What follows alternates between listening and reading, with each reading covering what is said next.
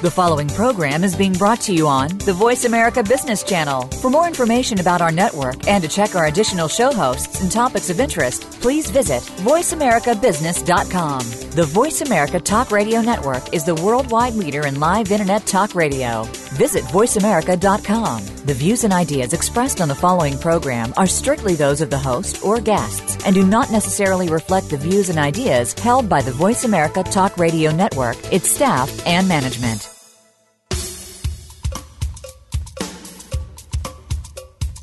Good morning, and thank you for joining host Cheryl Esposito for an intriguing hour of leading conversations. Each week, Cheryl brings together big thinkers to the Voice America Business Channel. Now here's your host, Cheryl Esposito. Well, good morning, everyone, and welcome to Leading Conversations. This is Cheryl Esposito.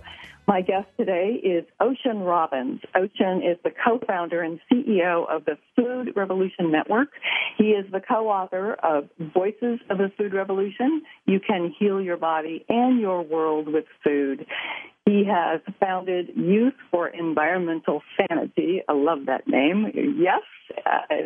And he started that at the age of 16. He has been quite industrious since a young fellow and has lots more to tell us today. Ocean, welcome to Leading Conversations. Oh, I'm so glad to be with you, Cheryl. It is great to have you here. Where are you today? Well, I'm in Santa Cruz, California. Ah, Santa Cruz. Are you near the beach? Well, yeah, with a name like Ocean, I guess you'd expect that of me, right? Yeah, I'm kind of near the beach. I live a couple miles away, and I don't get down there often enough. You know, I think we sometimes take for granted some of the most natural beauty that's closest to us.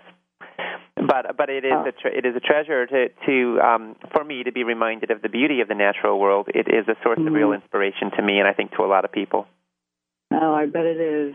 So, Ocean, I'm really glad you're here. You know, I've been getting to know you a little bit over the last couple of years and have come to so much appreciate not only your perspective, but your commitment to your mission of a world that is safe and caring and loving and peaceful. And you seem to have found a real connection from food to peace and well-being. And I'm curious about where that started in you. Well, it started probably before I was born. In an intergenerational standpoint, I come from an interesting family background. My grandfather started Baskin-Robbins ice cream company, and he manufactured and sold more ice cream than any human being who's ever lived. My dad grew up with an ice cream cone-shaped swimming pool in the backyard and probably ate more ice cream than any kid who's ever lived. He grew up groomed from early childhood to one day joining and running the family company. But as he came of age, he realized that he actually wanted to do something else with his life. He loved ice cream, and he ate a ton of it. But he also realized that actually he wanted to build health for people and contribute to a healthier world. And he didn't think that selling more ice cream was the best way to do that. So he ended up walking away from the family company and any access to the family wealth to follow his own rocky road, as we say in my family. Cute. And he ended up moving with my mom to a little island off the coast of Canada, where they built a one-room log cabin, grew most of their own food, and lived very simply. They did yoga and meditation for hours per day, and they named their kid Ocean. That would be me. So I was born in the middle of the woods to hippie parents who were trying as best they could to live a life of simplicity and meaning and values. And then when I got a little older, we moved to California, and my dad began work on a book called Diet for a New America, which came out in 1987, and it's about how our food choices affect our health and the world around us. The media had a lot of fun with the story and called my dad the rebel without a cone. His work became a best-selling body of work and changed a lot of people's lives, including, as fate would have it, my grandfather. Really? Just to complete that loop, my dad's uncle, Bert Baskin, who co-founded the company with his brother-in-law, Irvin Robbins, had died of a heart attack in his early 50s. My grandfather, Irvin Robbins, ate a lot of ice cream himself and ate the standard American diet for the most part. And when he was in his early 70s, he looked like it, and he had the results of it. He was heavily overweight. He had severe diabetes, and his doctors were telling him he probably didn't have long to live because he was a very sick man. Then they handed him a copy of my dad's book. So my dad ended up influencing his father, and the rebel son who'd walked away from the ice cream company wound up providing some insight. My grandfather read the book, changed his diet in keeping with its advice, got some radical changes. He got off all of his high blood pressure medications and his diabetes medications. His golf game improved 7 strokes. He lost 30 pounds, and he wound up having another 15 healthy years before he eventually died about the age of 90. Wow. So we've That's experienced quite a in my story. family we've experienced in my family on a very personal level the power of food choices to help us thrive or suffer. And we know what it's like to have a whole lot of momentum in a certain direction, but we also know what it's like to change direction and experience the benefits that come from that, which is why I'm so passionate about helping other people experience those same benefits. This is fascinating as I think about, your dad growing up as a small child in what would be many kids', dream life, eating ice cream every day. But then you say he just decided he wanted to do something different. What influenced him for that? I mean, what was it around wanting to do something significant? Well, he was aware that ice cream was primarily consisting of dairy products and sugar, and along with some flavorings, and increasingly with chemicals in the mix. Yeah. And he felt that as good as it tastes, to contribute to a whole lot more ice cream in the world wasn't going to make for a healthier planet. And, then as now we had epidemics of heart disease and diabetes and obesity and other problems that are contributed to by those problems. And, of course, one ice cream cone is not going to kill anybody. Sure, but the simple reality is that if you want to make a healthier world, you can probably do better than selling ice cream. And, people say, why didn't you try to change the company and make it, more green or more healthy? And the reality is that, there were strings attached, and he would have been part of a system. He would have had to sell a whole lot of ice cream before he'd have the influence to make any kind of change, And his choice was that he could do more good by following his own path. And, a lot of people respect that when they hear the story, because the truth is that in a world where people are so often pursuing the almighty dollar, sometimes making money more important than our planet or human life itself or our own happiness or love itself, we find that sometimes a story like this can actually inspire us, because we realize that some people do choose to make values and integrity and their own sense of purpose, however they define that, more important than money. And I think that builds a kind of trust that's actually served my dad's work. So you grew up as a child who really didn't know anything different other than eating well, eating healthy, that food really was fuel and support for the body, and because not everybody understands that, And so you grew up that way, right? I did, and I grew up eating a lot of really healthy food, and I was a marathon runner at the age of 10.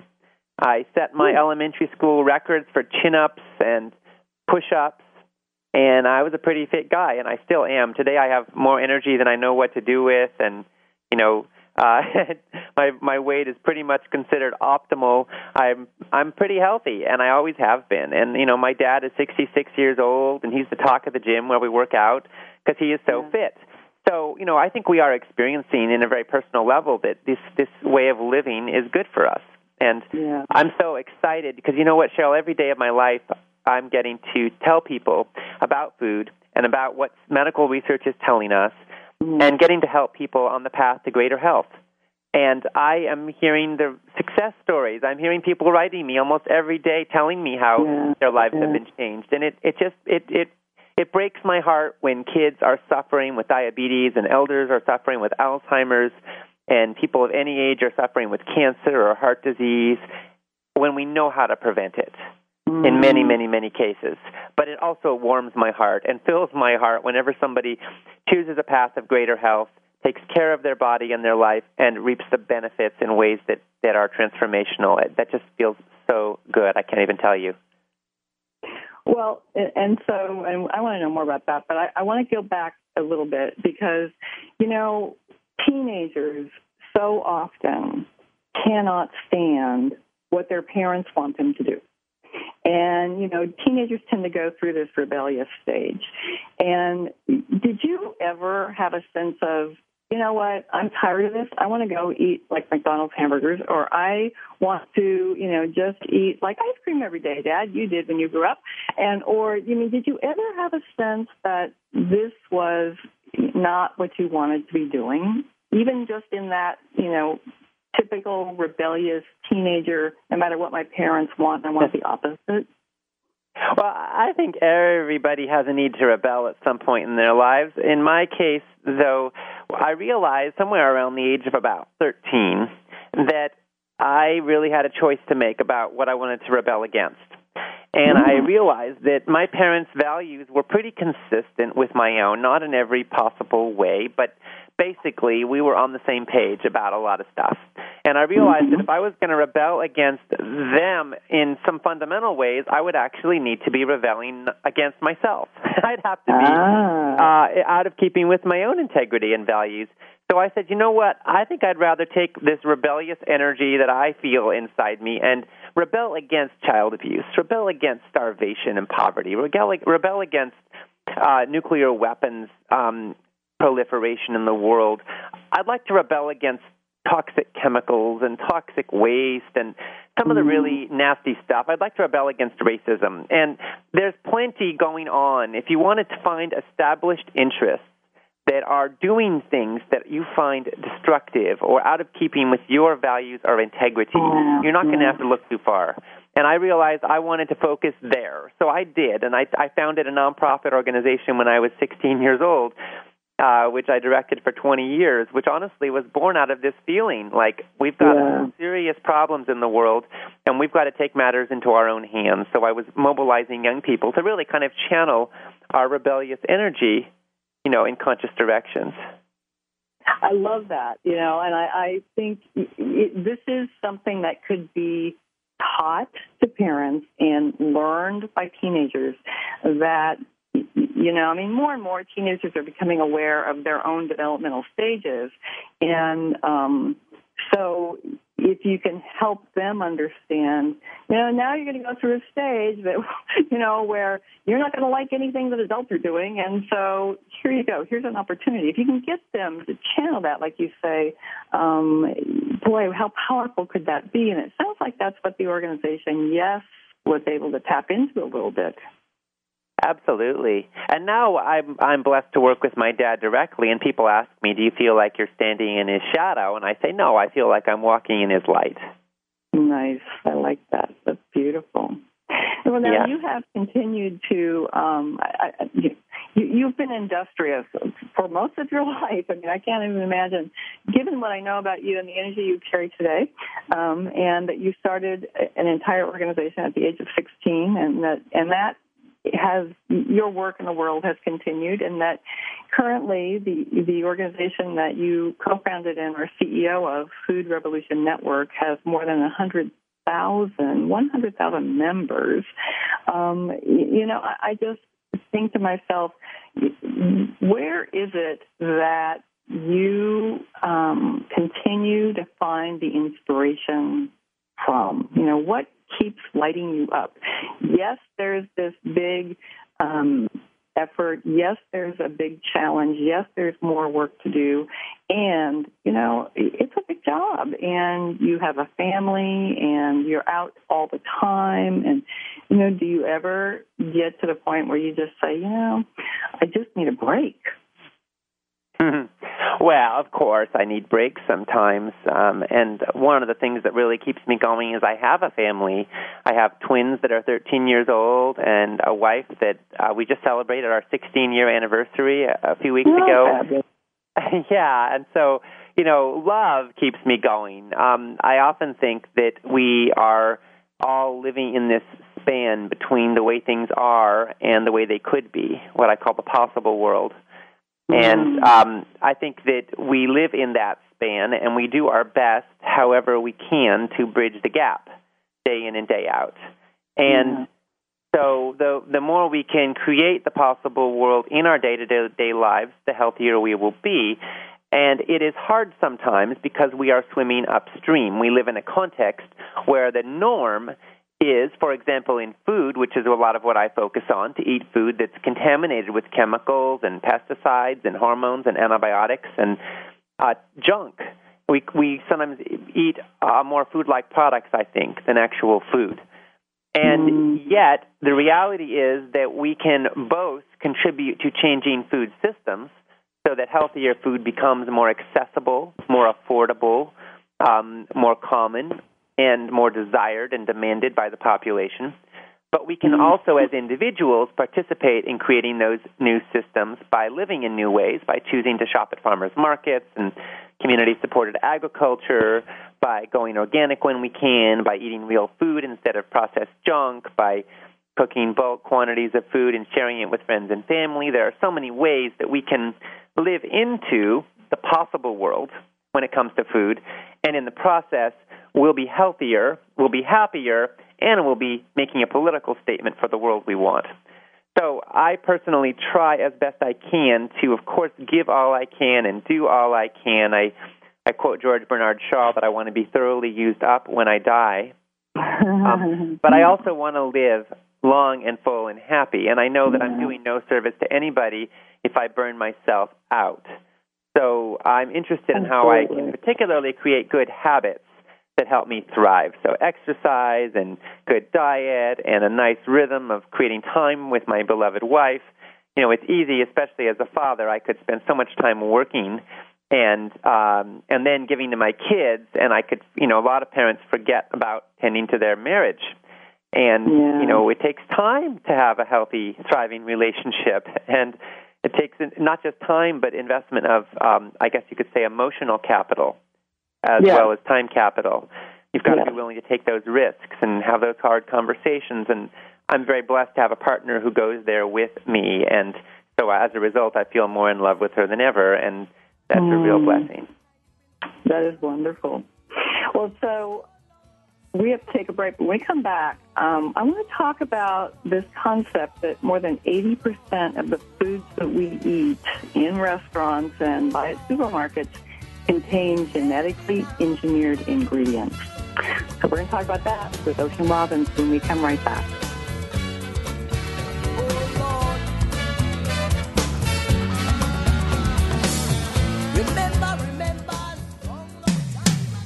When it comes to business, you'll find the experts here.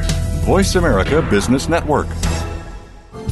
Leadership is not static. It evolves as you do. At Alexa Consulting, we work with CEOs, senior leaders, and leaders in transition who want to make a difference. Leaders who believe that good business is good for people, good for the world, and knows that conscious actions can have global impact. Are you ready to take your leadership to the next level? If you are, then visit our website at www.alexaconsulting.com. That's www.alexaconsulting.com. Alexa Consulting, developing leaders worldwide.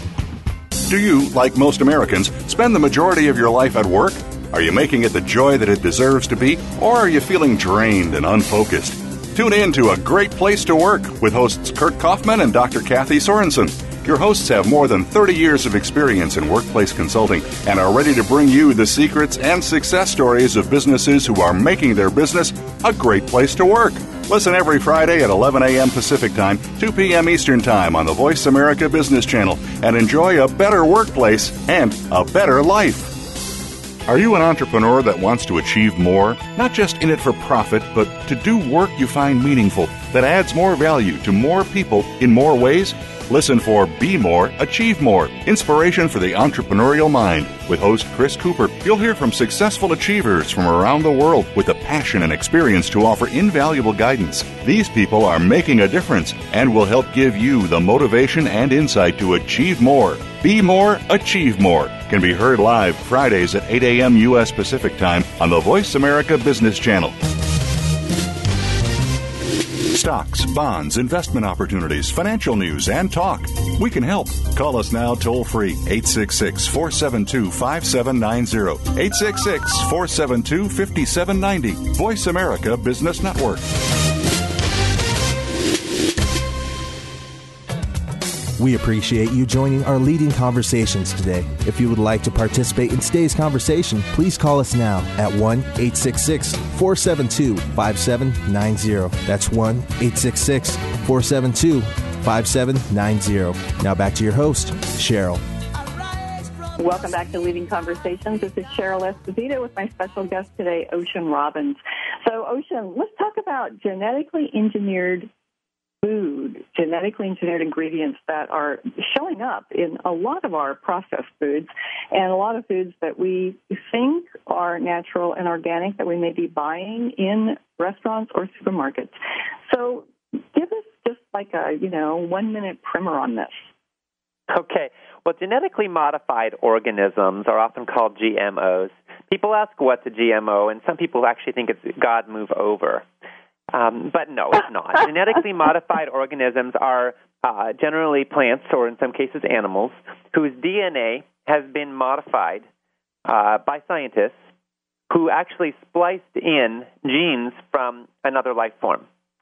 So they might stick a gene from a fish into a tomato so that the tomato could withstand cold weather better.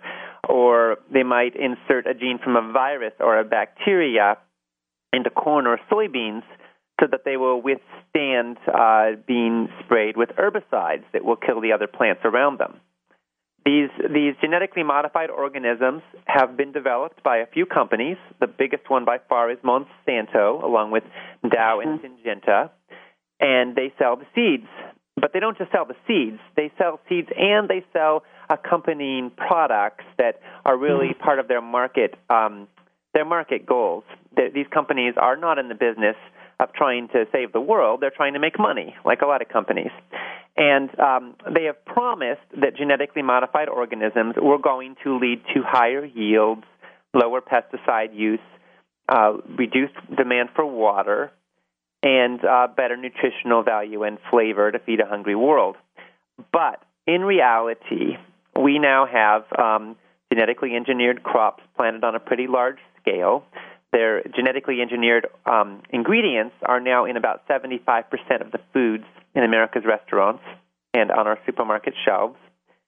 And the reality is that so far, none of the genetically engineered crops that have been introduced on a large scale are bringing us any of those benefits. They're not bringing us higher yields, lower pesticide use, lower water consumption, or higher nutrition or flavor. What they are doing, and I want to be very clear about this, they're doing what they were actually designed to do. What they're doing is one of two things. Some of these crops, most of them, are resistant to herbicides. So they can be sprayed with herbicides from airplanes, and the weeds will die for the most part, and the plants will not. So we are now spraying massive quantities of herbicides on our fields. There is glyphosate, which is the active ingredient in Monsanto's Roundup, in the bodies of probably every human being on Earth. It's in every air and water sample tested. It is now ubiquitous in our environment everywhere. We are also developing these crops that are the other major trait is that they are actually living pesticide factories. That is to say that the crop itself produces in every cell of the plant the Bt toxin, which is an insecticide. Certain bugs will eat it, and their stomachs split open, and they die. Now, we are consuming ourselves large quantities of Bt.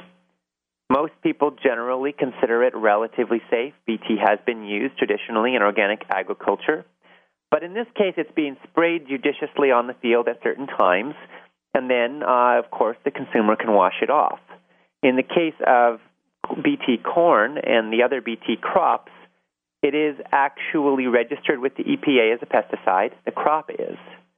And this is something that is in every cell of the plant, and you can't wash it off. So we're consuming today large quantities of herbicides and large quantities of Bt in our food supply. Wait. Let me stop you for a minute. Let me stop you.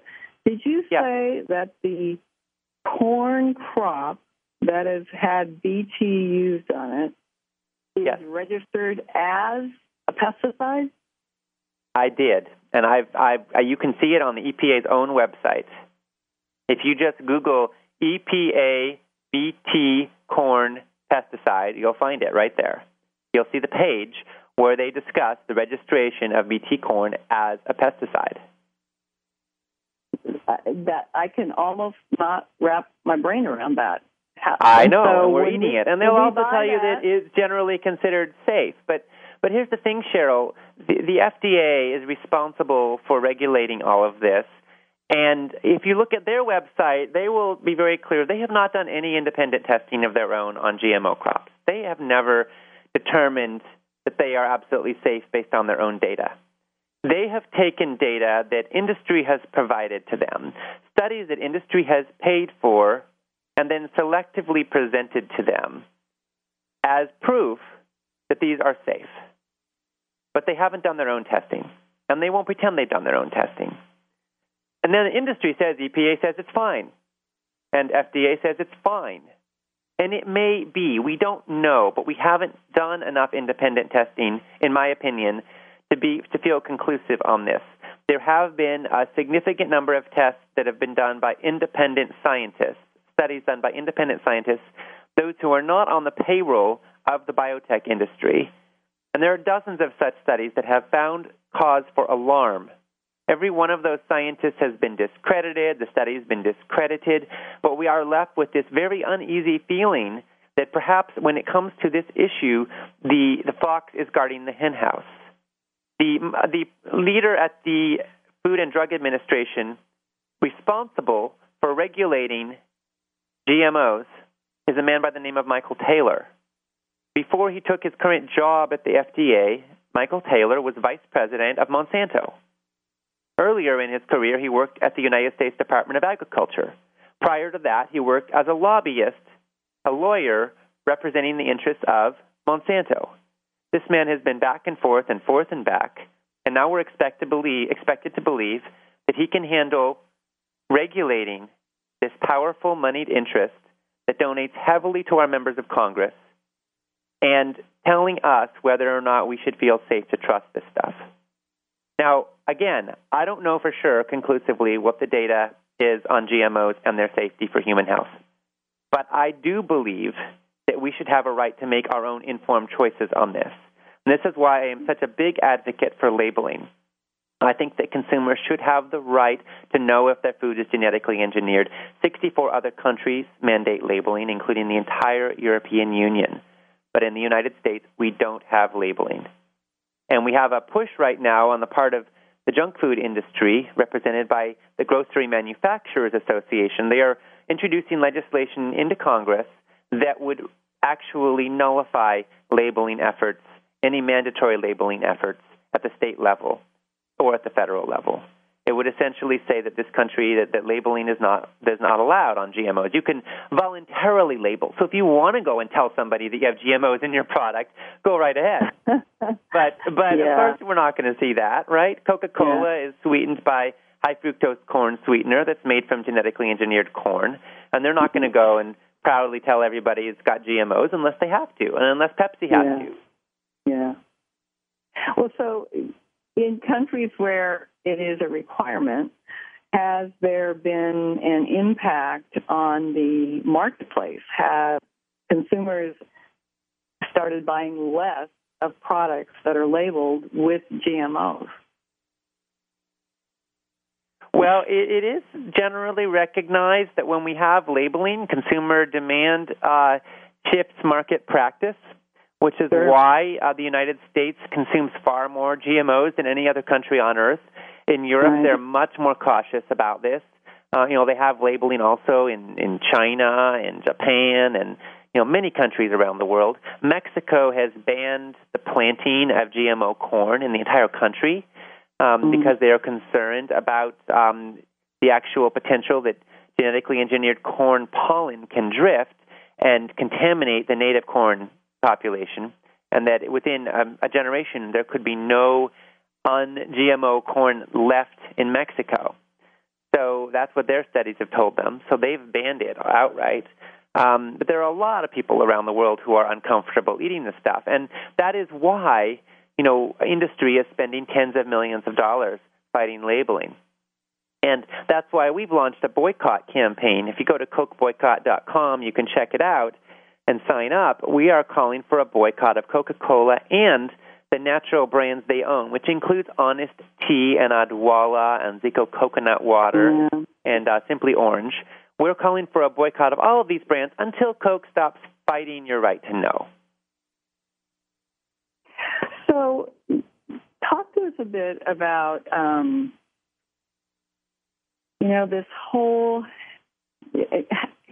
well, let me back up. So you are spending a lot of your time and energy trying to educate people. And I know that you do a lot of work with people who, get in front of Congress and say, we need to do things differently. Do you go to Congress directly? I've been to Capitol Hill, and I certainly know a number of representatives and senators, and I'm grateful to have had that opportunity.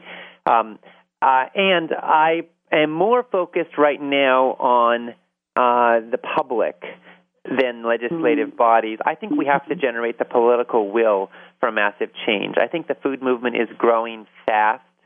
93% of the American public supports labeling of GMOs, for example. But when you get right down to it, I think we have reached a point in our policy reality that Congress is more accountable to the donors that fund campaigns than to the general public, because the reality is that a big donation can buy votes, and that's the truth of it when you look at the facts, not literally but functionally. So and with ad campaigns, they can spin stuff, right? So they're dependent on those dollars, and the status quo tends to have more dollars, right? That's just the reality of it. Whoever's making money from the current system has got more money to keep the current system in place. So it makes change sometimes very difficult. And that's why we focus a lot. Of course, we want to change policy, but we think that the best way to change policy is to change consumer habit and to mobilize the public and to spread education so people are informed. And I'll tell you, a person who is deeply passionate and informed is a force to be reckoned with. Yeah. It doesn't take that many people who know their facts and are coming from a place of deep conviction and deep commitment to change the course of history. Yeah.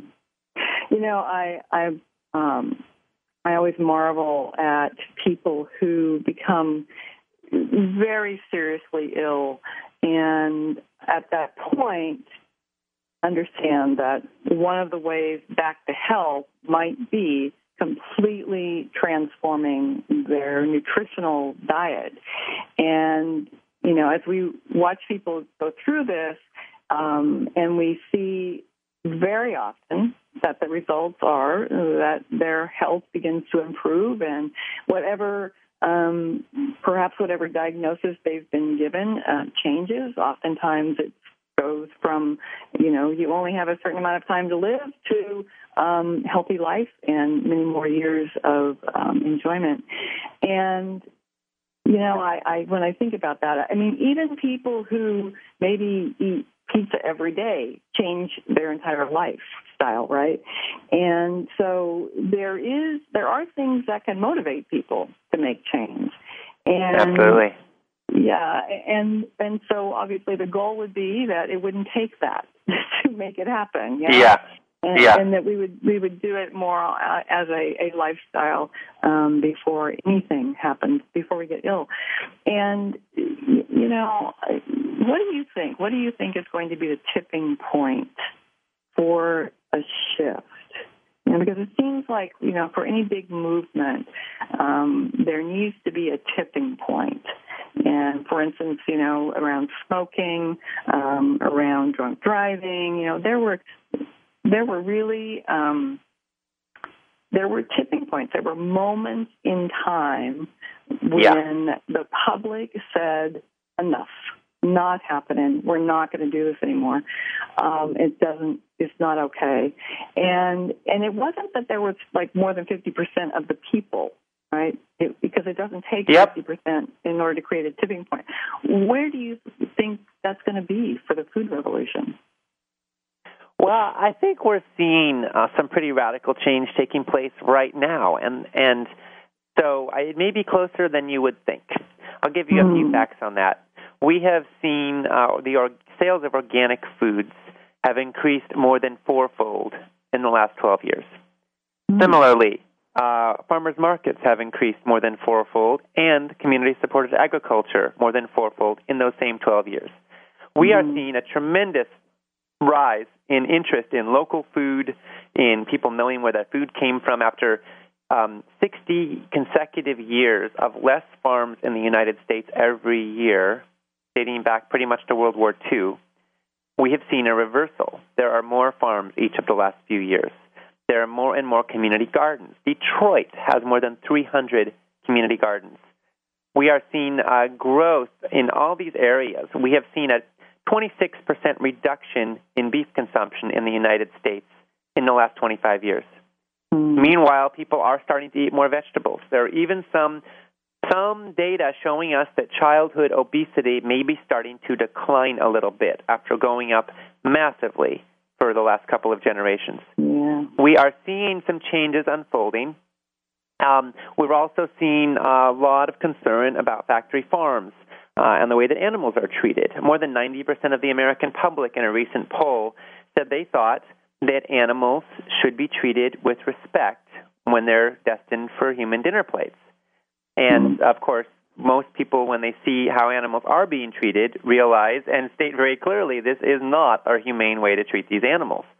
In fact, more than 60% of the American public supports undercover researchers who are breaking the law to reveal and expose mistreatment of animals in factory farms. Yeah. Now, you don't find very often that 60% of the American public supports someone who's breaking the law.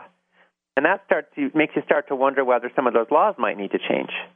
Yeah, so right. I think we are seeing this rapid growth of concern about how animals are treated, about where our food comes from, about the reality of our kids and the meals. And I'll say also that school meals have changed a lot in the last 10 years. We've got a long way to go. But there have been major changes at a policy level, and I will credit our current president for this, too, for helping to shift, and the First Lady for helping to shift school lunch programs. I don't think we've gone nearly far enough, but we've made some important steps. We are no longer feeding our kids the absolute worst of the worst incessantly every day. and I say that, with sadness that the bar is so low, but it is improving. And, the good thing about that is when you cultivate in a child habits around healthier food, then they're going to tend to carry those with them for the rest of their life. Well, we're going to take a break, and we're going to talk more with Ocean Robbins when we come right back. Arise from your sleep, Africa. Rise from your sleep, Africa. The business community's first choice in Internet Talk Radio. Voice America Business Network. Leadership is not static. It evolves as you do. At Alexa Consulting, we work with CEOs, senior leaders, and leaders in transition who want to make a difference. Leaders who believe that good business is good for people, good for the world, and knows that conscious actions can have global impact. Are you ready to take your leadership to the next level? If you are, then visit our website at www.alexaconsulting.com. That's www.alexaconsulting.com. Alexa Consulting, developing leaders worldwide. Game-changing technologies and strategies are transformational, exciting, and disruptive for a reason. They shake up your status quo. They get you thinking about new ways to scale, compete, and grow. They move you in amazing new directions. You're invited to take your coffee break with Game Changers on Tuesdays at 9 a.m. Pacific Time, 12 noon Eastern Time for our special series on today's top HR trends. Learn how you can become the savvy HR innovator who takes your company across the finish line as you look ahead to the next breakthrough human resources strategy. HR Trends with Game Changers, presented by SAP on the Business Channel. Does your business, like many, face obstacles to becoming successful? Would you love to have an open forum of entrepreneurial ideas and best practices brought to you each week? Tune in for The Second Stage with hosts Brendan Anderson and Jeffrey Cadlick. We'll spotlight entrepreneurs and growing companies that are creating a vibrant economic base, as well as addressing some of the obstacles that could be standing in the way of your success. Listen Mondays at 5 p.m. Eastern Time, 2 p.m. Pacific on the Voice America Business Channel. In sales, are you a lion or a vulture? Lions don't wait. They just go for it. Vultures hang around until the lions are finished and just pick up the scraps. How can you set yourself apart as a lion? Join the other aspiring sales lions and listen to Forget Patience, Let's Sell Something with host Ty Maynard. You'll learn the tips and strategies of top sales professionals. You'll gain more clients at a faster rate and at higher margins. If you're a sales professional, business owner, or executive, listen in every Thursday at 8 p.m. Eastern, 5 Pacific on the Voice America Business Channel. We're always talking business. Talk to an expert. Call now, toll free, 866-472-5790. That's 866-472-5790. Voice America Business Network. We appreciate you joining our leading conversations today. If you would like to participate in today's conversation, please call us now at 1-866-472-5790. That's 1-866-472-5790. Now back to your host, Cheryl. Welcome back to Leading Conversations. This is Cheryl Esposito with Ocean Robbins, who is the author of Voices of the Food Revolution. You can heal your body and your world with food. So, Ocean, I want to ask you a question about farmers. We all know that farmers oftentimes get paid by the government to not grow crops. We know that they are encouraged to grow crops that don't necessarily, that aren't necessarily healthy, for the population, i.e. the corn that now is listed as a pesticide. Have you ever had conversations with farmers that are uncomfortable with this whole thing? Oh, sure, absolutely. I mean, I just have to honor the farmers because, whether they're growing genetically engineered crops with pesticides or whether they're growing organic food, small scale, and paying their workers a fair trade wage, farmers work hard, and they aren't paid a whole lot for what they do. Now, there are some farm owners who maybe own massive operations and don't ever actually touch the dirt, and that's another story. But for all the people out there in the tractors and with the shovels and, that are out there actually engaging with growing our food, it's hard work, it's unpredictable, and it's necessary. And our whole society owes them a huge debt of gratitude. So, whatever they may feel they need to do for their livelihood or their survival, we should really thank them for feeding us and realize that ultimately they are responding to a need, that we human beings need to eat. And we want to eat, and hopefully we can eat wisely and thoughtfully and consciously. But let's always honor our farmers and the farm workers whose hands are in the soil day in and day out. Some of them are working 12-hour days, and some of them don't even have health insurance at all. And they are bringing us our food. So let's bring more dignity and respect and gratitude to the farmers, I say. And then, secondly, I want to say that pesticides are something that a lot of farmers suffer from more than anybody. The people who are out there in those fields are going to be breathing and experiencing the impact of all the poisons that are being put in those fields. So they actually have perhaps the biggest stake in a movement towards more organic and sustainable agriculture. Right. And a lot of farmers, it just kind of breaks their hearts that they feel like they have to do stuff in order to compete economically that isn't good for the soil, isn't good for their families, and isn't good for the consumer. And they know that better than anybody. But they have to compete economically, and that's the real challenge of it. When it comes to raising animals, the bottom line is that, if someone's got a chicken farm, if they let the chickens run around and have space and peck around in the dirt, it's going to take a lot more land and a lot more inputs, and ultimately it's going to cost more to produce, and they can't compete with a factory farm operation where the chickens are kept in little cages so small they never lift a wing. And, they're in constant, light pooping on the heads of the ones below, and they're driven crazy, and they have their beaks cut off so they don't peck each other to death under these conditions. It's just, they can't compete economically. So what is developing is a multi-tiered system where you've got, regular eggs, and then you've got cage-free eggs, and then you've got free-range eggs, and then you've got pasture-raised eggs, which are the chickens that are actually running around in the dirt, and that's the only one that I would honestly trust if you're going to buy eggs. But these are all important things, as are organics, and whether the chickens are fed organics and whether or not they're, given antibiotics. So I think these things matter, and they matter a lot, and we're seeing that consumers are willing to actually pay more to see that the animals are treated decently, and I think that reflects very well on us as a species. And so it all comes down to economics. And it really seems that, to make things change in our world, the most powerful tool we have is economics. And so how do we make it economically viable to eat, healthy food, to make this a way of life? What is your thinking about that? Well, we certainly demand increases, and that's going to increase supply and lower price. And we're seeing that with organic foods right now. Certainly, we can work towards changing food policy. We have a farm bill in the United States that gives tens of billions of dollars in subsidies, most of it ultimately ending up subsidizing factory farms and high fructose corn syrup and a lot of the chemical additives that are making us sick.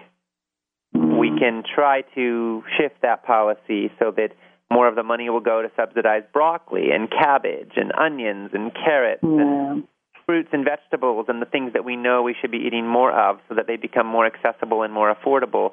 If I had my way, and this is quite controversial, but, I would like to see our food stamp program have some contingencies. I'd like to see the budget expanded so more poor people can eat, but I'd also like to see, just like you right now, you can't buy cigarettes with that money, and you can't buy alcohol with that money, and you can't go to fast food restaurants with that money. I'd like to go a step further and say that, the stuff that we know is toxic, you shouldn't be buying Coca-Cola and Snickers with that money either. Right, and if we could focus it in on healthier foods, what we would see is suddenly the convenience stores in low-income inner-city communities that right now are mostly funded by food stamp money and that are mostly providing junk food, candy bars, soda pop, chips, and highly processed meat products, they would start to stock other stuff, and then the demand would be there for other stuff, and suddenly we could make those communities healthier just with that simple change.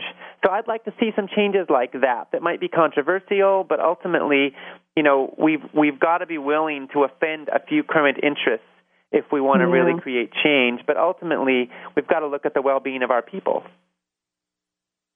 Well, I absolutely agree with this. You have an event coming up that I think a lot of people will be interested in, the Food Revolution Summit. Tell us about this.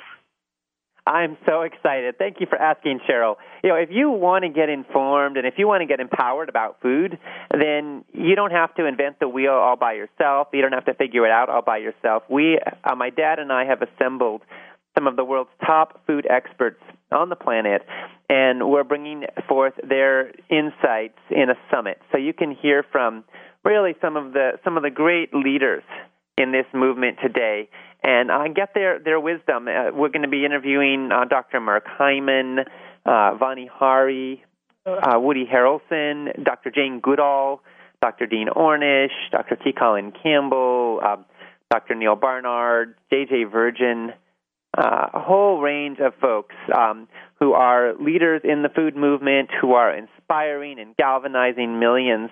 And we're sharing their insight and their wisdom. So if you go to foodrevolutionsummit.org, you can sign up. You can participate virtually from anywhere on the planet.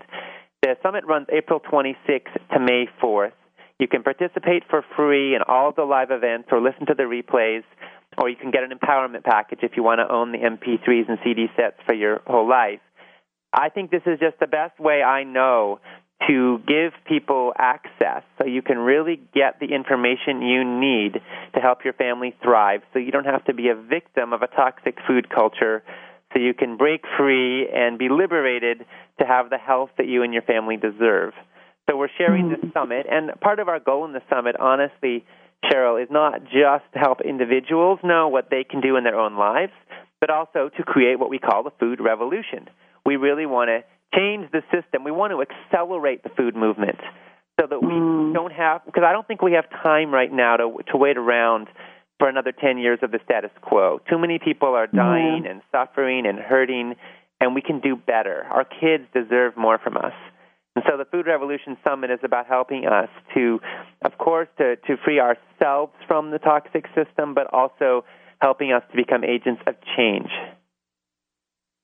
You know, I just think this is fabulous, and all of those experts whose names you mentioned are well worth listening to, so I would recommend everybody do that. Before we go, I want to touch on something that is very personal for you, and that is that you are the father, you and your wife are parents to special needs twins, and they were born in 2001, and each of them has autism. And you are working in a special program to help them with that. And I'm wondering how much you see food and the relationship to the types of food that these children eat or, have inherited from their parents. I mean, do you see a connection between that and autism?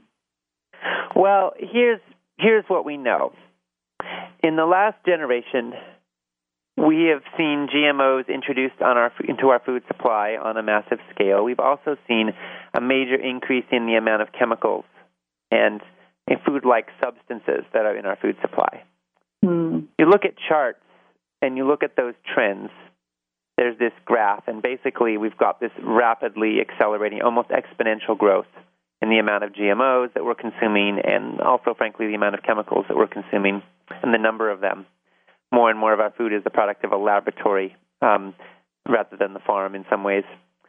In those same years, we've seen a 5-fold increase in autism diagnosis in the United States.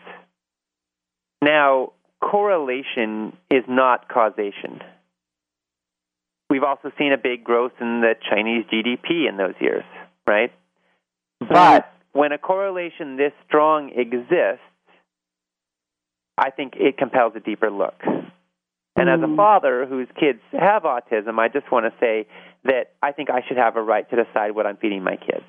And I think that if I want, when I see that data, to just like product labels do have to say what chemicals are in the food, they should also have to say if there's GMOs in there so that I can make an informed choice. Now, I'll also say that our kids, who are 13 years old now, and autism is certainly a serious challenge. And we are experiencing some real miracles. And I'm really grateful, number one, for the knowledge we have about healthy food, because I think we're giving our boys the best possible opportunity at a healthy life. They hardly ever get sick. They're vibrant, energetic, and, bright guys. And I'll also say that we're doing a program which is called Sunrise, SONRISE, that takes a really unique approach to autism therapy, and we're getting some remarkable results. Conventional autism therapy looks at autism as a behavioral problem and tries to train kids to behave better. What we're doing looks at autism as a relational challenge, and the goal is to build connection. So we're building eye contact, love, connection, human empathy, and we're experiencing our boys responding in incredible ways. We have a whole team of volunteers in our home that are helping us with this, and we're experiencing the healing power of love. That is a powerful, powerful story. Ocean Robbins, you are making such a difference in the world. We are grateful that you are here today to share with us what you're doing, and we are all better for it. So the book is Voices of the Food Revolution. You can heal your body and your world with food. The online opportunity to connect in is called the Food Revolution Summit.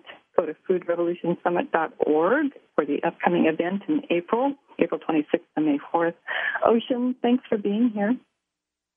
Oh, it's been my pleasure. Thank you so much, Cheryl. And thanks to all the listeners for every step you take to live for healthier life and a healthier food system, you are the hope of our world.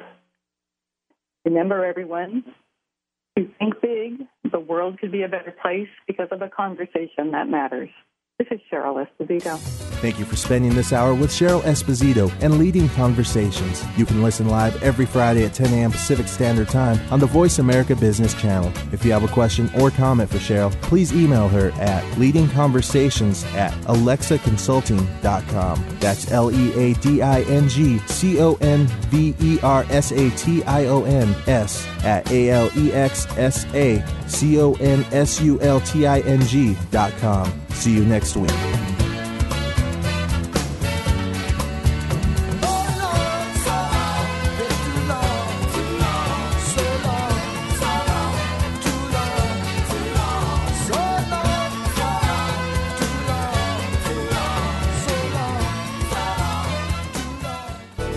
Thanks again for listening to the preceding program, brought to you on the Voice America Business Channel. For more information about our network and to check out additional show hosts and topics of interest, please visit voiceamericabusiness.com.